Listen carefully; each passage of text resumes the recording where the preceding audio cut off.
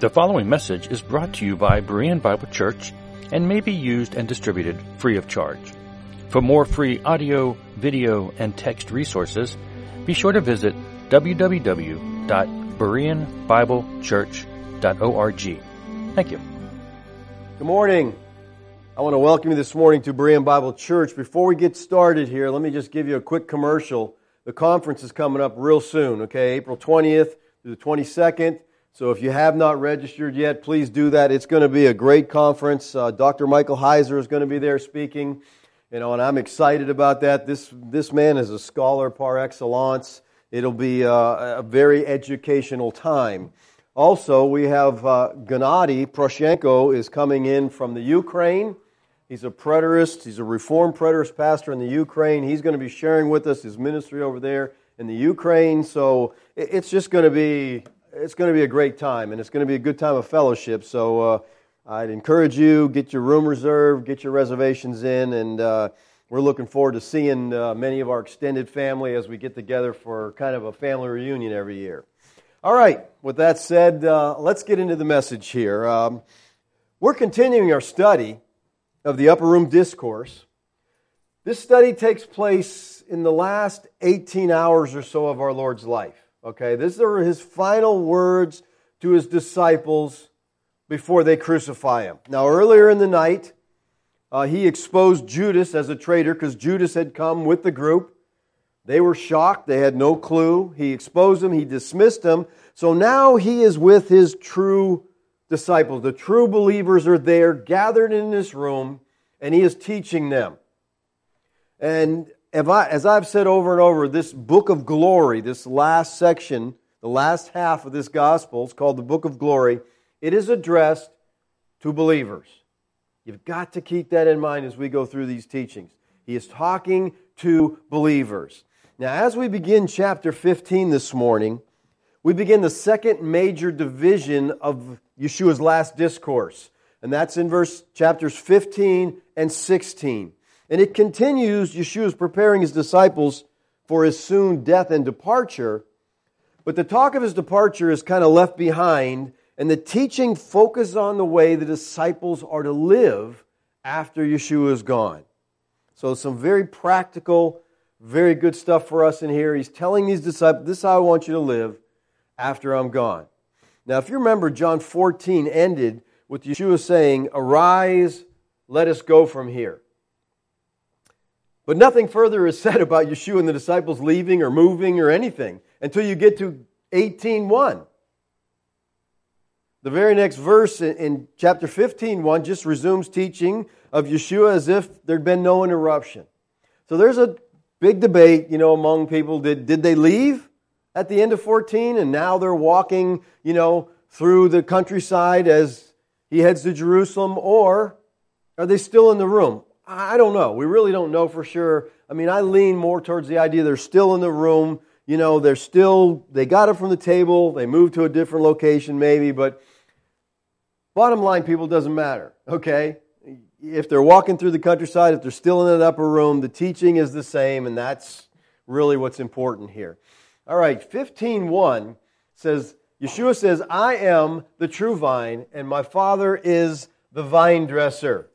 Now, for our study this morning, we're going to look at the first 5 words. All right? Now, theologically, these 5 words are huge. My difficulty this morning is going to be to try to unpack these 5 words in just an hour. Okay? I'm going to do the best I can. But as I said, these words are huge theologically. So when you take this and read it in context, and Yeshua is saying, "I am the true vine," what does that initially say to you? If Yeshua saying He's the true vine, what does that tell us?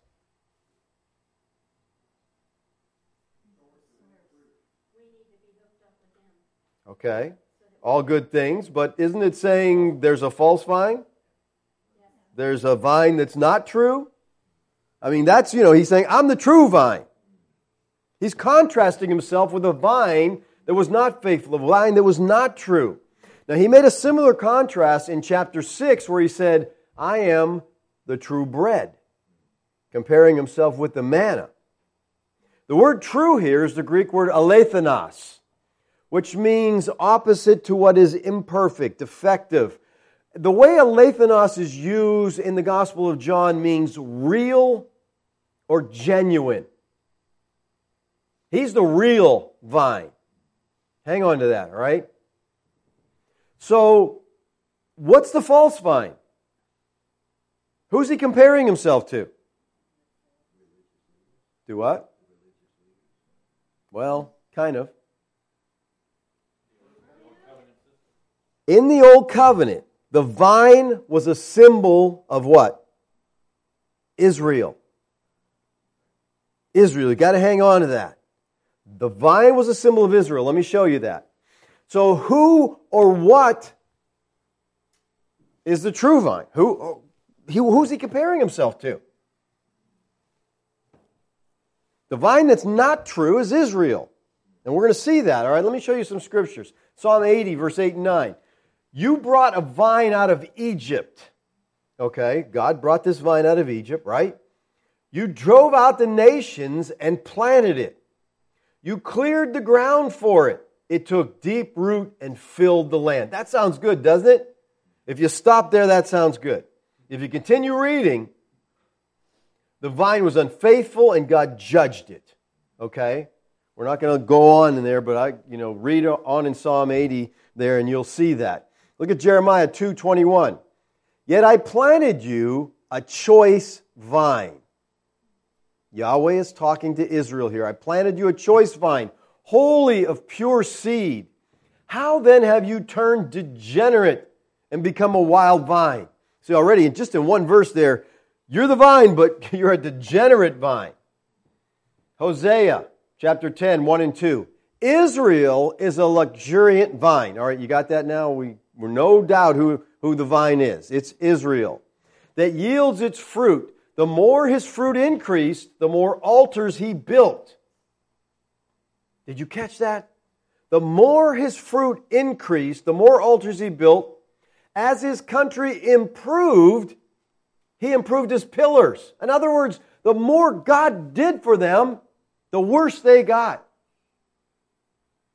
Their heart is false. Now they must bear their guilt. Yahweh will break down their altars and destroy their pillars. This reminds me of Deuteronomy chapter 8 where God says, beware.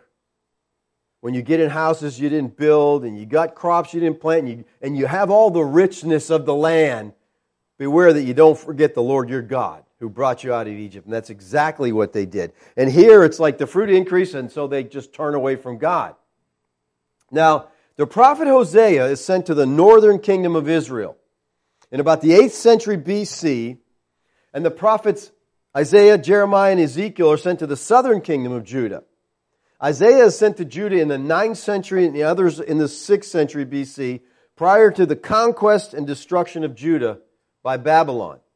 In each case, these prophets use Israel, Judah as the vine imagery in the pronouncement of Yahweh's judgment. So you got to hang on to it. Every time the vine is mentioned, there's a judgment. It's always, this vine is not good. This vine is not doing what it should. In each case, the judgment resulted in the destruction of the nation. In 722 BC by the Assyrians, and then Judah in 586 BC by the Babylonians. Probably one of the most well-known passages along this line is Isaiah chapter 5. It says, let me sing for my beloved my love song concerning his vineyard. My beloved had a vineyard on a very fertile hill.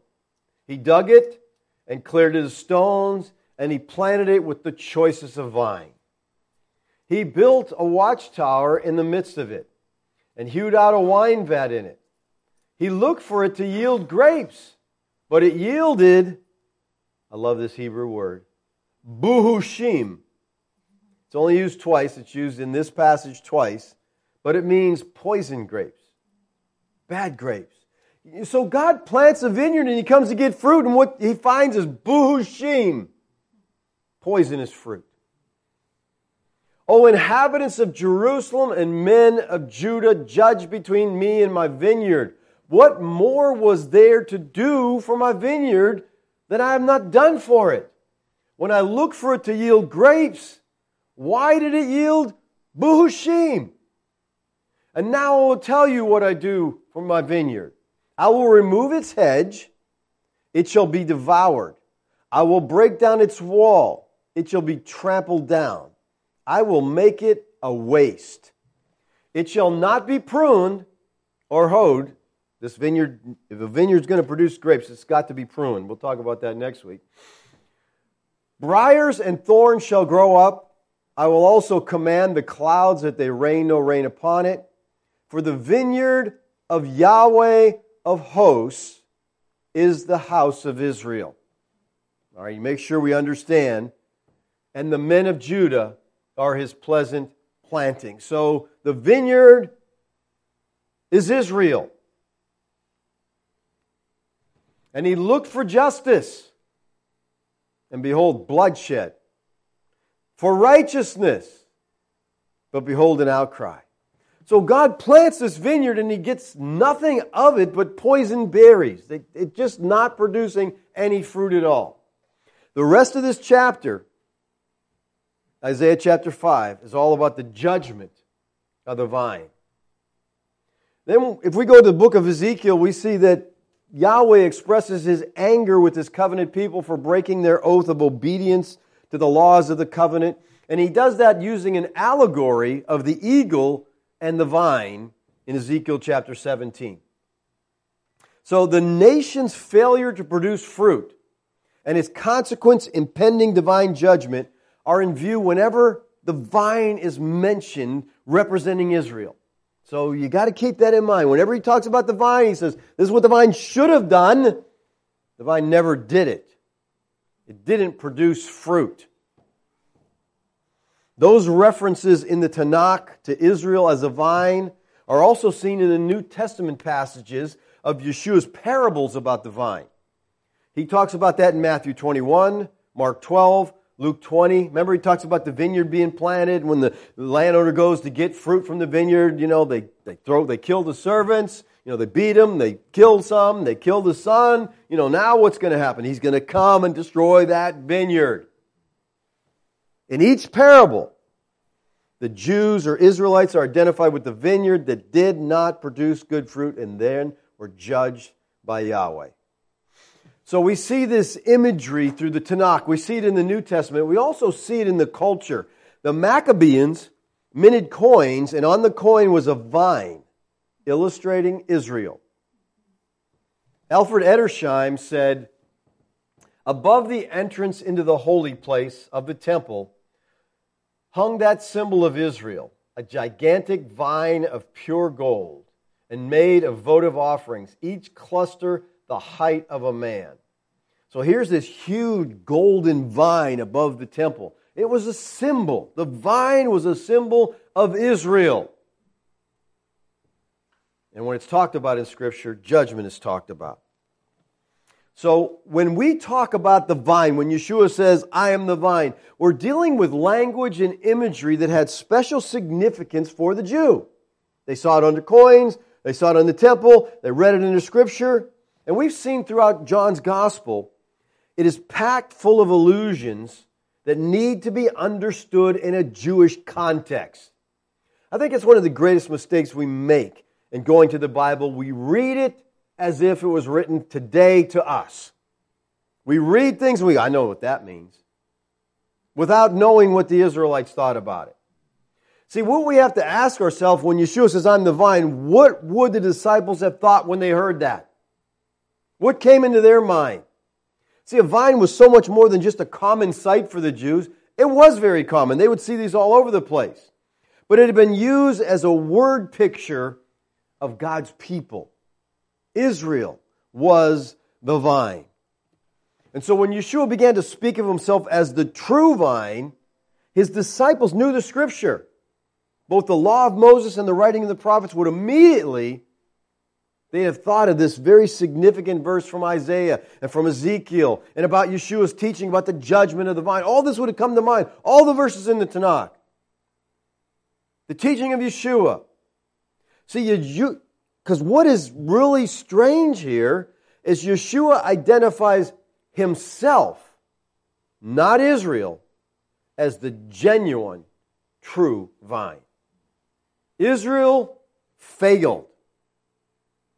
He is the true vine. Christ is now the vine, and those of Old Covenant Israel who believe in Him are part of the true vine. They're members of the new Israel, of the new covenant church. It is this faithful remnant of the old Israel who are now the new Israel with a new and an everlasting covenant. Now he starts out this I am, again using the ego eimi, the I am statement.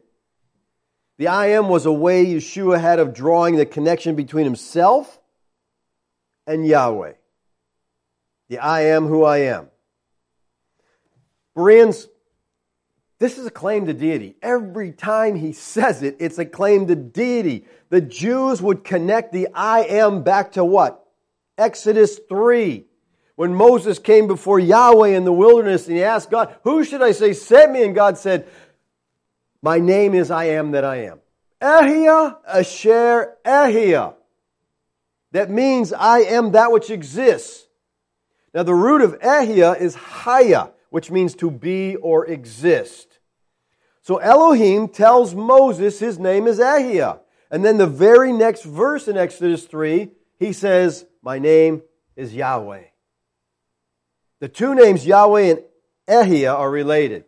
Yahweh is and Ehia is. Ehia means I exist, I will exist, I am. Yahweh means He exists, He will exist, He is. And it can also mean not only He exists, but He causes to exist. Both the names are related to each other.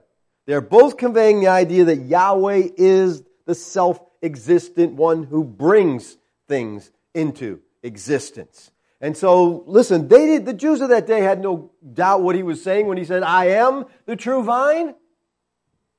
As we have seen in our study of this gospel, He continually declared that He was God over and over and over. Every time He said, my Father, He was underscoring that He and Yahweh had the same nature.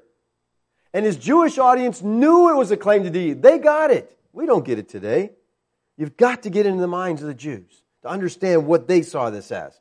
Now, this is the seventh and final I am statement with the predicate nominative. Okay? 7 of them, just happens to be 7. All right?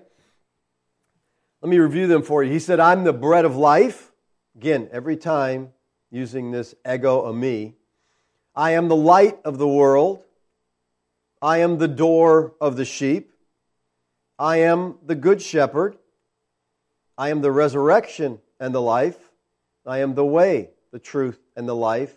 And I am the true vine. Now, symbolically in Scripture, 7 is the number of fullness, completion, perfection. So we have 7 of these I am statements. And Yeshua appears in these I am statements as, first of all, the source of eternal life. He's the resurrection. He's the life. He's the vine. These all speak of life. He's also the means of entry into life because He says He's the door and He's the way. He's also a guide who leads people to life. He is the shepherd. And as the source of nourishment for eternal life, He is the bread. And as the illumination which lights the way in the darkness, He is the light. Now, like many of the previous I am claims of Yeshua, this claim presupposes a certain knowledge of His hearers. All right? The bread claim presupposed knowledge of the manna which God sent from heaven. And He says, I am the true bread. Your father fed you with manna in the wilderness. I'm the true bread. That manna didn't last that long. You still died. I'm the bread. You eat this, you'll last forever. The light claim presupposed knowledge of God as the light of Israel. It presupposed Israel's intended role of bringing light to the Gentiles. That was their calling. And of the prophecies of the Messiah as the one who would bring the light. The shepherd claim presupposed knowledge of God as the shepherd of Israel, and of the leaders of Israel as shepherds who failed to fulfill their duty. And this vine claim presupposes knowledge of Israel's failure as a vine. The significance of the claim to be the true vine is that Yeshua viewed himself as the fulfillment of Israel. Yeshua was the true Israel, and Yeshua's followers were the true Israelites. And this claim is an exclusive claim. It denies the existence of any other valid or viable alternative. He's the vine. So Yeshua comes along and in effect says that a person is no longer part of God's covenant people simply by being joined to the nation Israel. A person has to be joined to Him. He is the true vine. He is the true Israel. He is replacing the faulty, worthless vine. Now, as I said earlier, these 5 words are huge theologically. And the reason they are is because one of the great theological battlegrounds within Orthodox Christianity throughout the centuries has been the nature and character of the church, especially in relation to the biblical predecessor, Israel. I mean, you ask people about this, how do Israel and the church relate to each other? What's going on? And people, they have all kinds of different ideas. What's the relationship between Israel and the church? There's 4 major views, and there's a lot of variations of these. But I just want to share with you the 4 major views of this, because I think what Yeshua is saying here really, clears this up. So what's the relationship between Israel and the church? Well, one of the views is called separation theology. This says the church and Israel are totally separate. These views are so dumb that I feel like I'm wasting my time even talking about them, but they're predominant, so I think it's important to at least understand them. This is the view held by dispensationalism. All right? Although premillennial dispensationalism is a relatively new viewpoint in the history of Christian theology, its position on God's special purpose for Israel has shaped, even dominated, the evangelical view on the relationship between Israel and the church.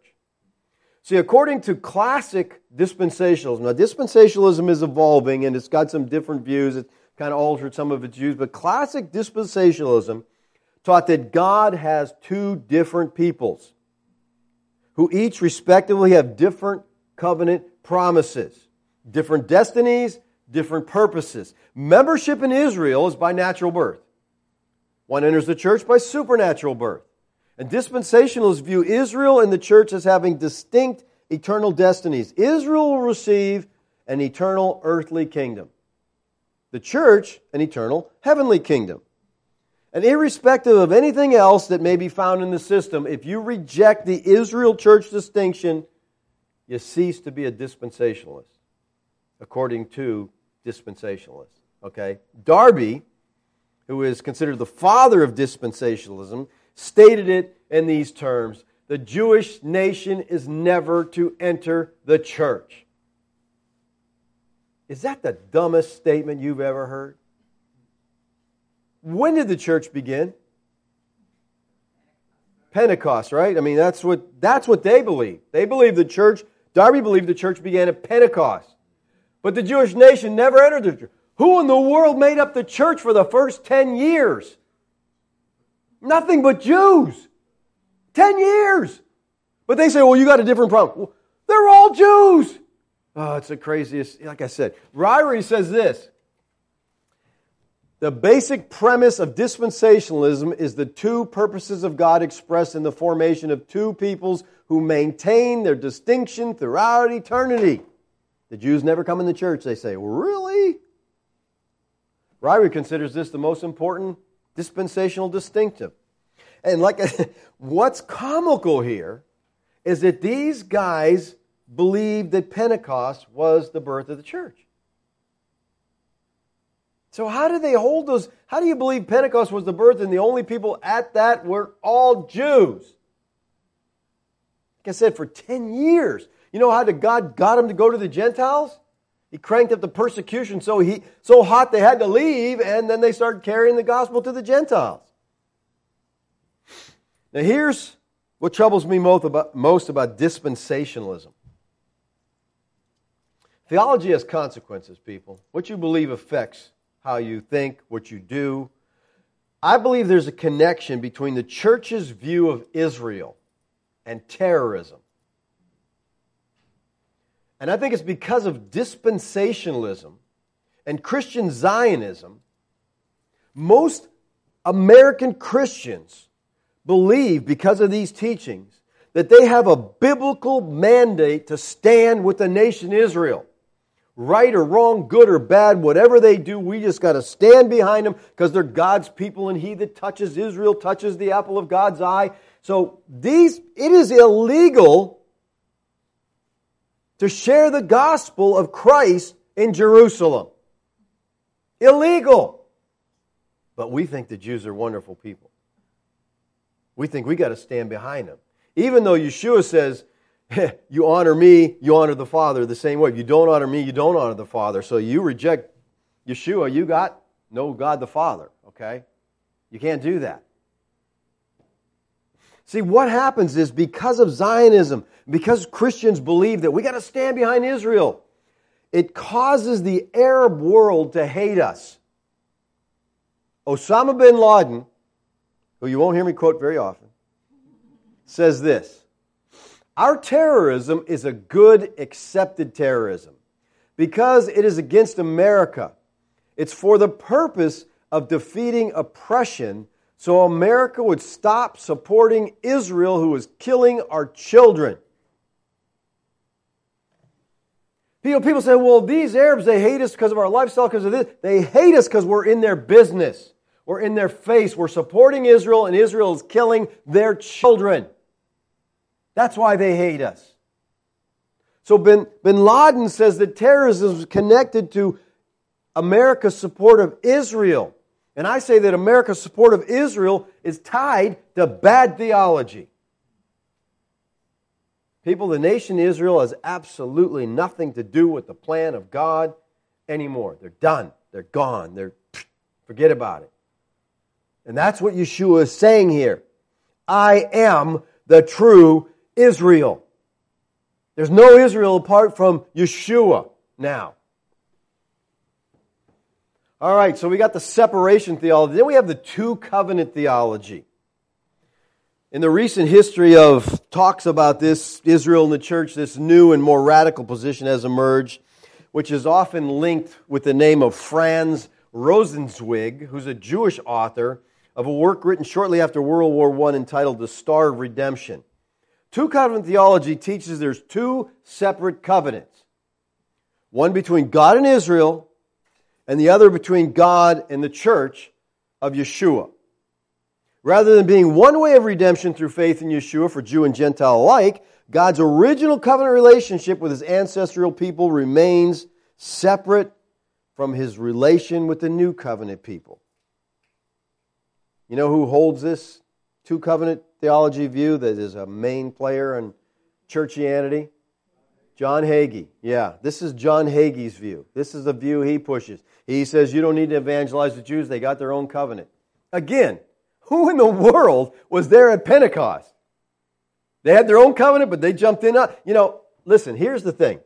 I can dismantle both dispensationalism and the two covenant view in 60 seconds. You ready? Go. All right, Jeremiah 31:31. Behold, the days are coming, declares Yahweh, when I will make a new covenant. With who? With the house of Israel and the house of Judah. So what's Yahweh promising here? The new covenant. Who's He promising it to? Israel, right? Anybody disagree with that? The new covenant is for Israel. Good, then we got that down. Let me ask you this. What covenant is the church under? What covenant is the church under? Not a trick, right? Writing to the church at Corinth, Paul said this: who has made us sufficient to be ministers of a new covenant. Not of the letter, that's the old covenant, but of the Spirit. For the letter kills, Spirit gives life. Jeremiah 31 is undeniably addressed to Israel and Judah, the whole house. The new covenant is the very heart of the gospel. Yet, if the church is fulfilling the promise given to Israel under the new covenant, dispensationalism and the two covenant view are dead. The new covenant is ours. And see, these views, dispensationalism and the two covenant view, they don't explain Paul's olive tree metaphor and Gentiles being grafted into Israel. They just ignore that. It's just they're separate, we're over here, they're over there. Oh, not according to Paul. All right, then there's another view called replacement theology. This is normally used as a derogatory term when you hear it. That's a replacement theology. But it says that the church in Israel referred to the same group of people. Now, they would view, this would be the view of covenant theology. They would hold this view. And this is a system of theology that arose largely through the Calvinists in Holland. Now, there are differences of opinion among covenant theologians on how this goes, but generally speaking, covenant theologians see the time of the birth of the church to be where? Anybody know? Where do they see the birth of the church? Adam or Abraham? That's where they'll place the birth of the church. So they usually think of the church as being in the Tanakh. And it's proper for them to speak of Israel as the church. They call it the Old Covenant Church. All right? So they just, they kind of merge it. They're doing the opposite of these other views. They're keeping them separate. They're smushing them all together. Okay? So, this view doesn't seem to fit with what Paul says in Ephesians about the fact that the mystery was not revealed in the Tanakh about the Jew and Gentile becoming one new man, the church. Look what Paul says in Ephesians 2. Now, I remember when I taught through this verse changed my view on the fact that, I used to say there's nothing new in the New Testament. But I believe there is something new, and I believe God's revealing it here. He says, by abolishing the law of commandments expressed in ordinances, that he might create in himself one new man in place of the two, so making peace. This tells us that Yeshua created something new in the church. The Greek word used here for new is kainos, which means new in a point of quality. A thing which is kainos is new in the sense that it brings a new quality. We could say one fresh man. That's kind of the idea of the Greek word kainos. It's not something totally new, but it's a new quality that didn't exist before. It's not, as dispensationalists say, something totally different and distinct from Israel. Because notice what Paul wrote in Romans chapter 11. If some of the branches were broken off, and you, talking to the Gentiles, although a wild olive shoot, were grafted in among the others, and now share in the nourishing root of the olive tree. See, here's what we have to understand. Yahweh didn't go out and plant a new tree. But He created branches that He put grafted into the tree He already had, into the root of Israel. Now, when the grafting process of an olive tree is started, first of all, they take the olive tree and they cut it down to almost nothing. I mean, there's a stump. Okay? Then they'll take branches from a good tree and they'll graft them into this olive tree. And this good branch will then produce fruit while it gets all its nourishment from the root system. See, the root system is already there. And so the branches grow very rapidly. Because it's not, also going down and go. It's the system's there, it's just shooting everything in and growing. I got a tree in my backyard that I've cut it down to a stump, foot high. It just regrew. So I trimmed it and got it the way I like it. And then when it gets too big, I cut it down again and it just starts right back over again. And it shoots up fast because the root system's there. He talks about the nourishing root of the olive tree. Now, let me ask you this. Who or what is the root? I would say that the root he's talking about here is Abraham and the promises that Yahweh made to him. Look at Isaiah 5, 1 and 2. Listen to me, you who pursue righteousness. You who seek Yahweh, look to the rock from which you were hewn, and to the quarry from which you were dug. So he's basically saying, this is where you came from. Where? Look to Abraham, your father, and to Sarah who bore you. For he was but one when I called him, that I might bless him and multiply him. See, it all goes back to Abraham. Tom Holland writes this: Paul saw its root to represent the promises made to Abraham, and its branches to represent the spiritual offspring, believing Jew and Gentiles, who are justified and made holy by the same faith as their father. So the root of the olive tree is Abraham and the promises that Yahweh made to him. Now watch as we read this promise that God made to Abraham. And I want you to see if you see any ifs in here. All right? We go back to Genesis 12. Now, get the context here. What's happening? What's just happened in the first 11 chapters? God's been dealing with the nations, because that's all there was nations. They keep turning away from him. They keep sinning. So God got to the point of Tower of Babel. He said, that's it. I've had enough. I'm done with all of you. He took these lesser gods and he put them over these nations. And he said, these are your gods. I'm done with you. I'm going to go get my own people. And in chapter 12, he calls Abraham and starts all over. Now, Yahweh said, before we look at this, Yahweh said to Abraham, go from your country and your kindred and your father's house. Did Abraham have any clue about who Yahweh was at this point in time? Often you'll hear, I've said it, Abraham was a pagan moon worshiper. But was he really? The book of Jasher, chapter 9, verse 6 says this: and Abraham was in Noah's house 39 years. And Abraham knew the Lord from 3 years old. And he went in the ways of the Lord until the day of his death. Interesting. Okay? So, did God call this man? Was he totally clueless? It seems like Abraham heard the voice of Yahweh, he just goes. So, he didn't say, hey, who is this? Who are you? Which God are you? No. God had revealed himself for those first 11 chapters every way he could. Just most of the people rejected him. But he had some faithful people. All right? He says, I want you to go to the land that I'm going to show you. And I will make you a great nation. I will bless you.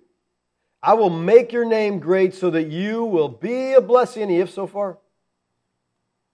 I will bless those who bless you. Him who dishonors you, I will curse. And in you, all the families of the earth will be blessed. I love this because God had just turned from all the nations. I'm done with you. But as he calls a new nation, he says, I'm going to use you, Abraham, to bless those families that I just turned my back on, that I just gave over to fall. I'm going to call them back to myself. Do you see any ifs here in God's word to Abraham? It's not an agreement. It's a promise. You're going to read in vain Genesis 12 through 15 to find anywhere where God says, if you do this, then I will do that. He does do that when you get to the nation Israel, okay? He does do that. In other words, there's no conditions for Abraham. This is what's called the unilateral covenant. God's saying, I'm going to do this.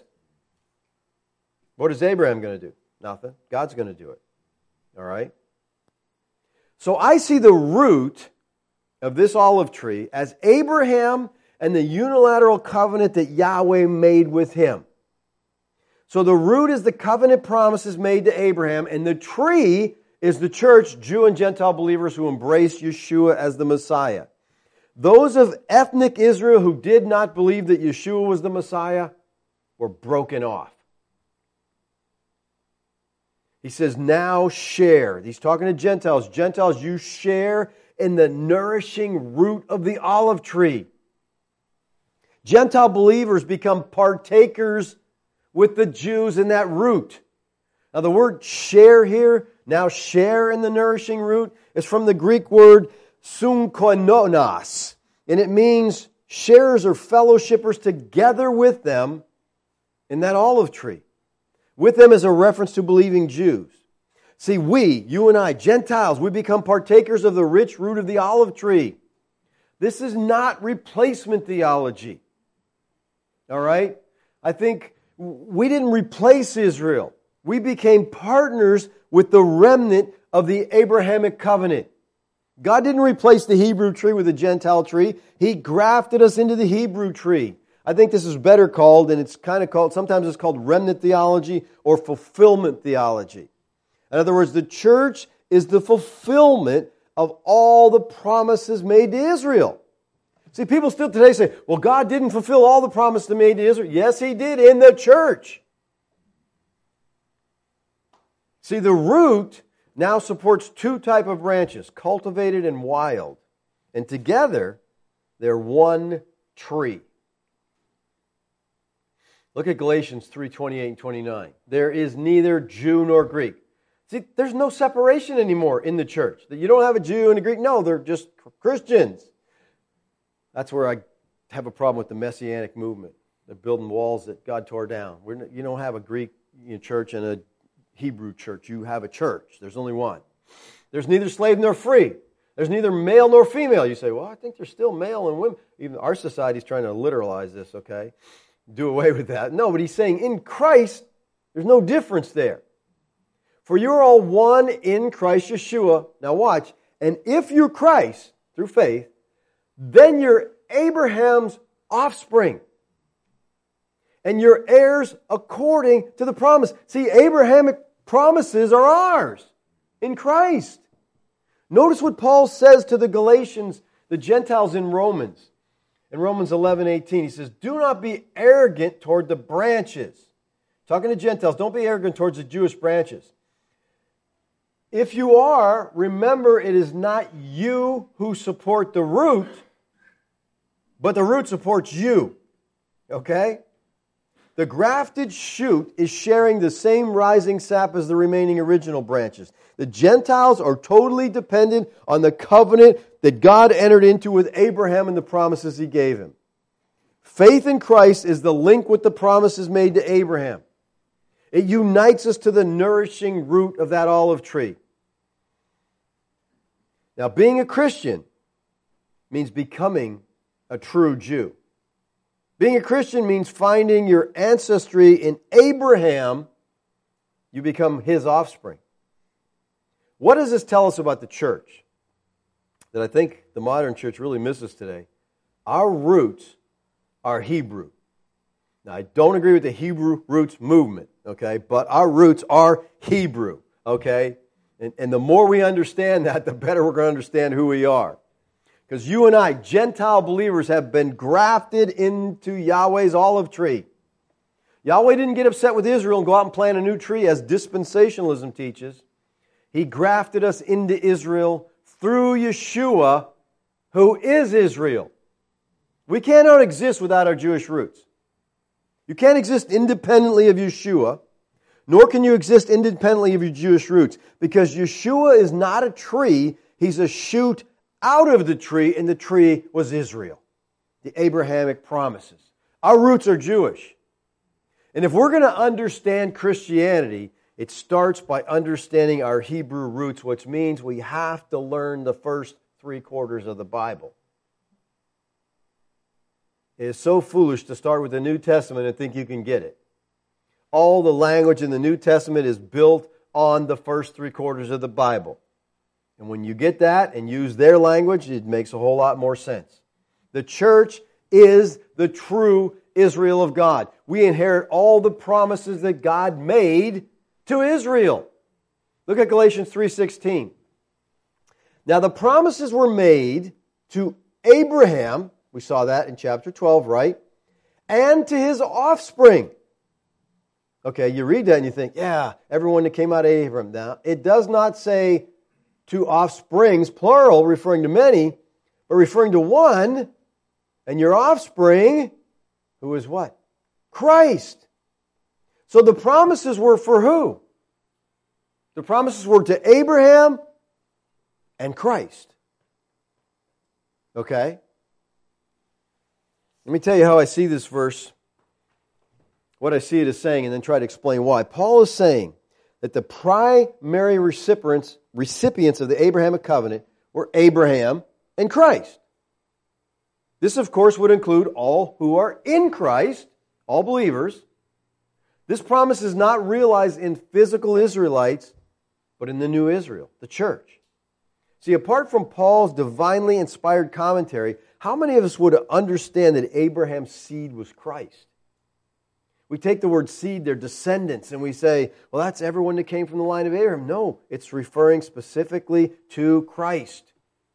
And listen, when the New Testament authors comment on a passage from the Tanakh, they do not give an interpretation. They give the interpretation. Because the New Testament interprets the Tanakh. So he says Abraham's offspring is Christ. Look at Galatians 3:29.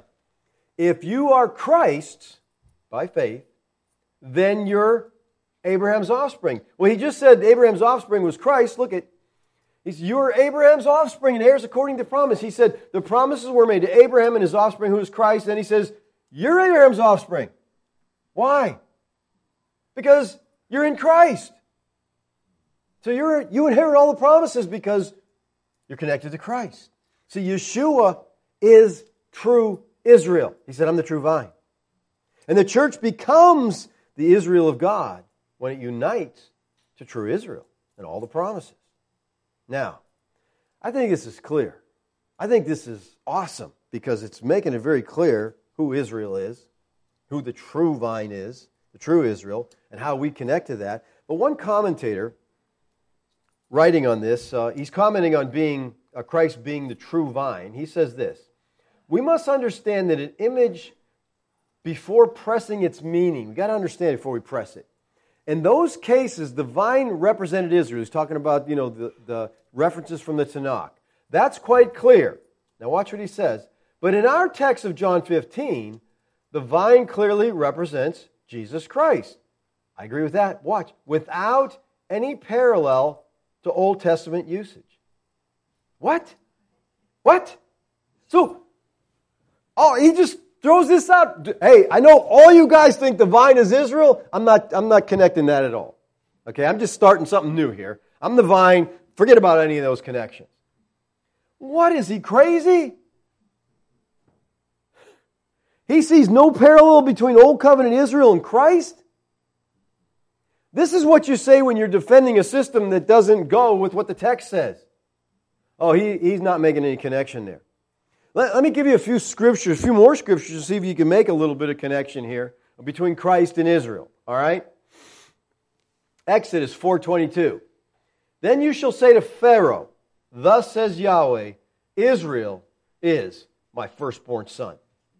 Who is Israel here? It's the old covenant people of God, right? Well then, Hosea 11:1 says this: when Israel was a child, I loved him, and out of Egypt I called my son. Who's Hosea talking about? Well, it looks like he's talking about Old Covenant Israel. And when you study this text in context, or the entire book, you find that Hosea is referring to the Exodus, described in the book of Exodus. So he's talking about the children of Israel coming out of Egypt. But where this gets interesting, remember, the New Testament gives you the interpretation, not an interpretation. All right? Matthew applies Hosea 11:1 to Yeshua as a youth returning to Judea from Egypt. Oh, so he's connecting these two? Matthew 2:14 and 15. And he rose and took the child and his mother by night and departed to Egypt and remained there until the death of Herod. This was to fulfill what Yahweh had spoken by the prophet, out of Egypt I've called my son. You're scratching your head because you say, I would never see that in Hosea. No, you wouldn't. You had never got that. You read Hosea, you see, talking about Israel, talking about the nation Israel. But we need to remember that the meaning of a text ultimately resides in the intention of the author, and God himself is the author here. And as we read Scripture in the context of the Bible as a whole, we see that he has made an analogy. God over and over makes an analogy between Israel, God's son being freed from Egypt, and Yeshua, God's son, coming from Egypt. A pattern that runs all through Matthew's gospel. Out of Egypt I have called my son is Exodus typology where Yeshua is the new Israel. When that writer says, but in our text in John 15, the vine clearly represents Jesus Christ without any parallel to the Old Testament, it makes me wonder how familiar he is with the Gospels.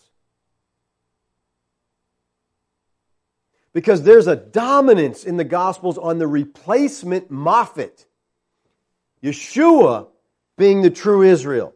I mean, we see it in John so clearly. In our study so far, we've seen in John that Yeshua has already, in principle, superseded the temple. Remember chapter 2? He says, destroy this temple in 3 days. I'll raise it up because I'm the true temple. Okay? He's replacing the temple. He's the dwelling place of God with His people.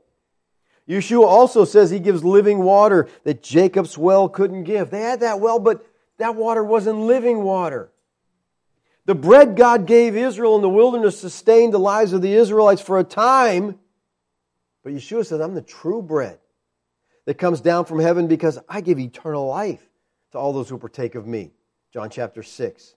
Further, Yeshua is the new Moses who supplies God's people with the true bread. Moses gave manna. I'm giving you bread that you'll have for everlasting life. And see, the idea of Moses being a type of Christ and Christ being the antitype is very strong in Matthew's gospel. I mean, if you're familiar with the Tanakh and you read Matthew's gospel, you've got to see this stuff. Matthew certainly appears to teach that Yeshua, as the true Israel, recapitulates Old Covenant Israel's history and purpose. Like Moses, Yeshua will grow up in Egypt. Like the story of Moses, Herod slaughters the male children. Like Moses' exile into Midian, Yeshua's exile into Egypt will end with the death of Herod Pharaoh. And then we have a new Exodus foretold. Out of Egypt I have called my son. And then in Matthew, Yeshua is baptized. And as Yeshua emerges from the water, we hear, this is my beloved son, which invokes a related image. Israel was adopted and became God's son at the Exodus from Egypt, at the crossing of the Red Sea. And so this is new Exodus typology in which Israel is born. Yeshua being the true Israel. We come to Matthew 4, which describes Yeshua's temptation in the wilderness. And again, if we're familiar with this Tanakh, we see this pattern all through there. When we read that Yeshua, the Son of God, spent 40 days and 40 nights in the wilderness, that reminds us, right, of the Israel's trek, 40 years in the wilderness. But the comparison goes way beyond the number 40. The Israelites were tempted in the wilderness in the same areas that Yeshua was tempted. In hunger and thirst. Secondly, in the testing God, they wouldn't believe Him, they wouldn't trust Him. And thirdly, in worshiping false gods. Yeshua, however, shows Himself to be the obedient Son of God, the true Israel. Israel failed. Yeshua was obedient. He didn't fail. Where the Israelites were disobedient, He remained true. Yeshua responded to the temptations by quoting Deuteronomy, the sermon that Moses gave the Israelites at the end of their 40-year sojourn. In Yeshua's temptation in the wilderness, He was recapitulating Israel's temptation in the wilderness. And where national Israel failed, Christ obeyed. Well, what happens in the next chapter of Matthew? Chapter 5. Well, seeing the crowds, He went up on the mountain. And when He sat down, His disciples came to Him and He opened His mouth and taught them. So Yeshua goes to a mountain like Moses and gives the Torah, the Sermon on the Mount. Yeshua is the new Israel. You got to be spiritually blind not to see this. In our text, Yeshua used the vine metaphorically of Himself. We can't escape the inference that Yeshua viewed Himself as the fulfillment of Israel. He supersedes Israel as the very locus of the people of God. He's the true vine, the full and final revelation of all that the vine anticipated and foreshadowed in the Old Covenant. They were to be a light to the Gentiles. He comes, He says, I am the light of the world. Not just the light of Israel. True Israel is faithful Israel, and only faithful Israel. The only faithful Israelite that ever lived was Yeshua. The only one. Only He completely fulfilled all the Father's righteous laws for Israel. Just as He was the last Adam, obeying every place where the first Adam failed to obey, He was also true Israel, obeying where Old Covenant Israel failed to obey. He's the perfect, the faithful, the true Israelite. And listen to this, people. Please grab this. His obedience is credited to us. Can you say amen? We have His obedience. The only faithful Israelite, His obedience is credited to us. All who are united by faith alone to Yeshua are true Israel. The Israel of God. So what happened to old Israel? What happened to physical Israel, the unfaithful vine? If Christ's saying, I'm the true Israel, what about the other one? Do we have two vines now? Well, Galatians 4:30, Paul writes, and this section is dealing with the two covenants. You can read it for yourself and find out he's comparing covenants. What does the Scripture say? Cast out the slave woman and her son. And that's the old covenant. Of the slave woman shall not inherit with the son of the free woman. Listen, people, physical Israel is gone. When Yahweh destroyed Israel in AD 70, the church received her inheritance. The only Israel there is today is true Israel, those who believe in Yeshua. You say, what about those people over there in Jerusalem? They're just people. They got nothing. There's no connection with God. Once Yeshua showed up on the scene, the only way to have a relationship with God was through Him. You reject Him, you have no relationship with God. I am the true vine. He says, I am the vine, the true one. That's it. It's just Him. Old covenant Israel was judged and they were removed, and Yeshua is the true vine. And all who trust in Christ become Israel, Abraham's descendants, and heirs to the promise. Abraham's descendant was Yeshua. We are in Yeshua. We inherit all the promises that He inherited. He is Israel. We are the true Israel of God. We are partakers of all the promises that He promised Abraham. The church is the fulfillment of all the promises that Yahweh made to Israel. We are the only true Israel of God. Let's pray. Father, I thank You this morning for the truth of Your word. Lord, this seems so clear to me. I pray for Your church, Lord. I pray for people hearing this that they would be Bereans. They would not accept this, not reject it, but study it to see if it's so. Lord, You seem to have gone an extra mile to demonstrate that You and Your Son have recapitulated all that Israel was to do and be in the faithful Israelite, the true vine. Thank You for Yeshua, Lord. Thank You for that Abrahamic covenant that we inherit through faith in Christ. A unilateral covenant. You have called us, made us Your own. We thank You for that, Lord. Amen. Okay. Questions? Comments?